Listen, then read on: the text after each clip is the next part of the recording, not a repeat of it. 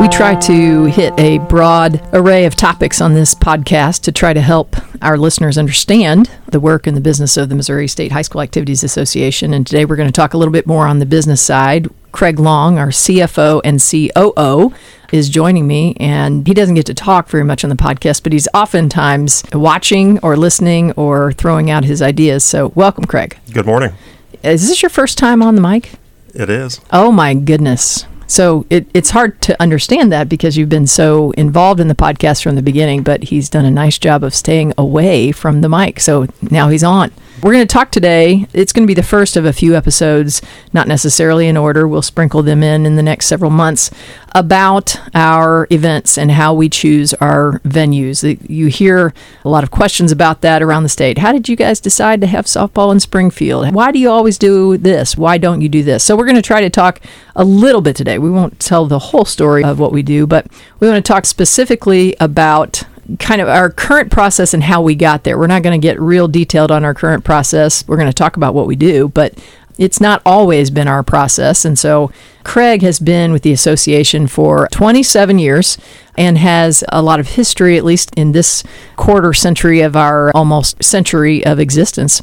And he can tell us a lot of those stories and try to help us understand why we are where we are right now. So in a relatively small nutshell, how do we go about determining what our venues are for our events? We do exercise a competitive bidding process, generally do it on a 4 to 5 year interval. And considering that some of the facilities we're using are large facilities that are going to have other demands on their space, we try to stay 2 or 3 years ahead of our cycle when we do that process. So for example, we're a couple of years through a baseball contract. We'll go ahead and get an RFP out there so that we know 2 or 3 years ahead of time that when that contract is done, we know where we're going after that. And our schools know where we're going. And our cycles are generally 5 years. That is correct. Mm-hmm. And you use the term RFP, request for proposals. Request for proposals. They're non-binding. We circulate those on our website. We always do an e-blast to our member schools that mention we're doing a request for proposals for this particular championship venue. If you're aware of any entities in your geographic that are capable and interested, please share this with them. We also directly communicate with all of our universities and colleges in the state, especially the ones we've worked with in the past. All of the CVB, Convention and Visitors Bureau functions, tourism functions, sports commission functions in communities around the state, and just get that out there as far as we can to let anybody that's interested participate. And we sometimes get surprises. We didn't realize that particular community or university or college had interest or the facilities to support such a thing. Right, absolutely. Okay, so as I said, we haven't always used this process. We'll talk a little bit more about that process on a different podcast. We haven't always used this process, and I want to kind of get you started on a storytelling. I'm going to point to baseball. Right now, we are in Ozark, Missouri, at Sky Bacon Stadium for our baseball championships. We haven't been there for a long time. They won the last bid. But for many years, we were at Simmons Field at the University of Missouri, and we still get questions of, why don't you do this at Mizzou anymore? So why don't we do it at Mizzou anymore? Well, the interesting and the positive thing for us in our programming, being here in Columbia, we have all the physical plant that the University of Missouri has. It affords us a lot of opportunities. It's convenient for the majority of our state relative to traveling every place else. They're always accommodating, and all the kids want to play on the flagship college property. But the University of Missouri has their own programming, and they like to use their facilities too. And their successes create additional opportunities for them to use their facilities. And so it's a balance. We know they're accommodating. They want us on property, but they have their own programming as well. So we had baseball at Mizzou, and really there's probably multiple facets to what happened, why we moved from Mizzou for baseball. And it's not a bad story. It's actually a really positive story. But in what year did we move from Mizzou? 2008 baseball season was the first season under the very first request for proposal that we did. Baseball and all of our championships all have interesting stories. And in the early years of the association, they bounced around from small colleges to member high schools in all the sports. Baseball was the same, but as you said, we'd been at the University of Missouri, Taylor Stadium, for years and years and years. And the baseball history or recent history is a very good example of several things that impact what we do. In the mid-2000s, 2005, 6, 7, kind of that time frame, Coach Jamison had some fantastic teams at the University of Missouri, baseball teams. I had a dude named Scherzer on the team. He turned out to be pretty good. What that afforded the University of Missouri at that time was the opportunity to host NCAA regionals for their baseball program. And they approached us about the possibility of us reconsidering our championship dates or perhaps looking at a temporary alternative facility for that year. And the response of the association, like you would probably expect, is that considering what we do to try to showcase the talents, experience of our student athletes, we didn't want to stand in the way of a partner institution doing the same thing for their student athletes. And so that was kind of the impetus for us. At that point, we, in a very short order, made arrangements with the Springfield community and moved state baseball to Meadow Park in Springfield for a couple of years. And that couple of year transition right there was the impetus to us jumping full force into a request for proposal process. It's almost like you can't see what you're not looking for. Exactly right. For years, we had not really a competitive RFP process. In the sport of basketball, we had solicited proposals and updated opportunities, but with just a select couple of properties.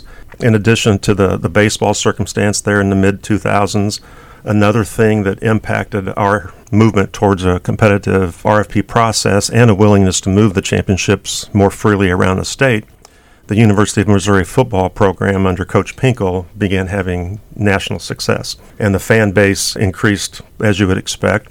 That conflicted, the football season in the fall conflicted with our girls' softball season, and we generally play that championship third weekend of October, half the time or more a home Mizzou football game, many times competing for a lodging space with homecoming, and it just because of the success of the Missouri football team and the following, we found the need to look elsewhere for our softball championships.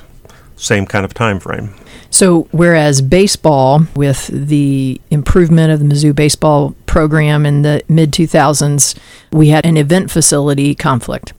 With softball, again, we're looking at growing success by a Mizzou football team. It wasn't about the event facility. It was about hotels. Right. We couldn't house our teams or their fans because all the rooms were taken up by home Mizzou football. Exactly. So do we use the same process? You said in baseball, that was kind of the beginning of our RFP process. Did we follow quickly with softball? We did. Matter of fact, the first cycle were effective for the school year, 2007-2008, and we had 4 sports that we bid out then. And we don't do all of our RFPs at one time. We try to stagger them to where what we're asking from our host communities is just to go through that process for a couple of sports each year.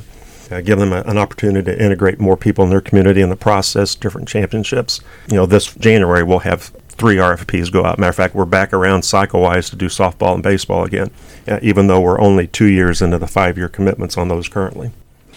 I want to talk a little bit about, as you said, everybody wants to play at the flagship university, the wow factor, which we've talked about before, of hosting something at Mizzou. So we host our football championships right now at Mizzou. It hasn't always been the case, but Mizzou's won the bid the last few years. It is the biggest collegiate football field in the state. You can see it every Saturday in the fall on TV. It's exciting for kids to play there. That wow factor costs.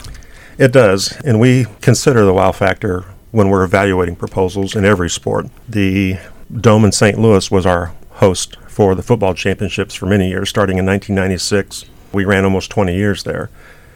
And the only reason, there were 2 reasons that we considered moving at that time. One was the cost. We had gotten to where that event was not profitable, and that's one of your gems of your championship season. It's not appropriate for a nonprofit for one of their big events to be unprofitable. So we moved that event, bid it out, and it's all driven by attendance. We have seen being outdoors with football. Over the last 10 years, the attendances aren't the same as they were when we were playing indoors at 72 degrees. But that cost just became prohibitive. And it's starting to become prohibitive now. It is. That wow factor, like you said, does come with a cost. Back to the baseball story, that's another good example of how the wow factor did impact where we placed it in one cycle. We spent several years at Meadow Park. When we needed a spot, Springfield Sports Commission, Greene County Park Board, the community stepped up in a huge way for us, made a home for us at Meadow Park. We were there for 2 or 3 years. When we did our first RFP, we had a proposal from, at that point it was T.R. Hughes Ballpark in O'Fallon.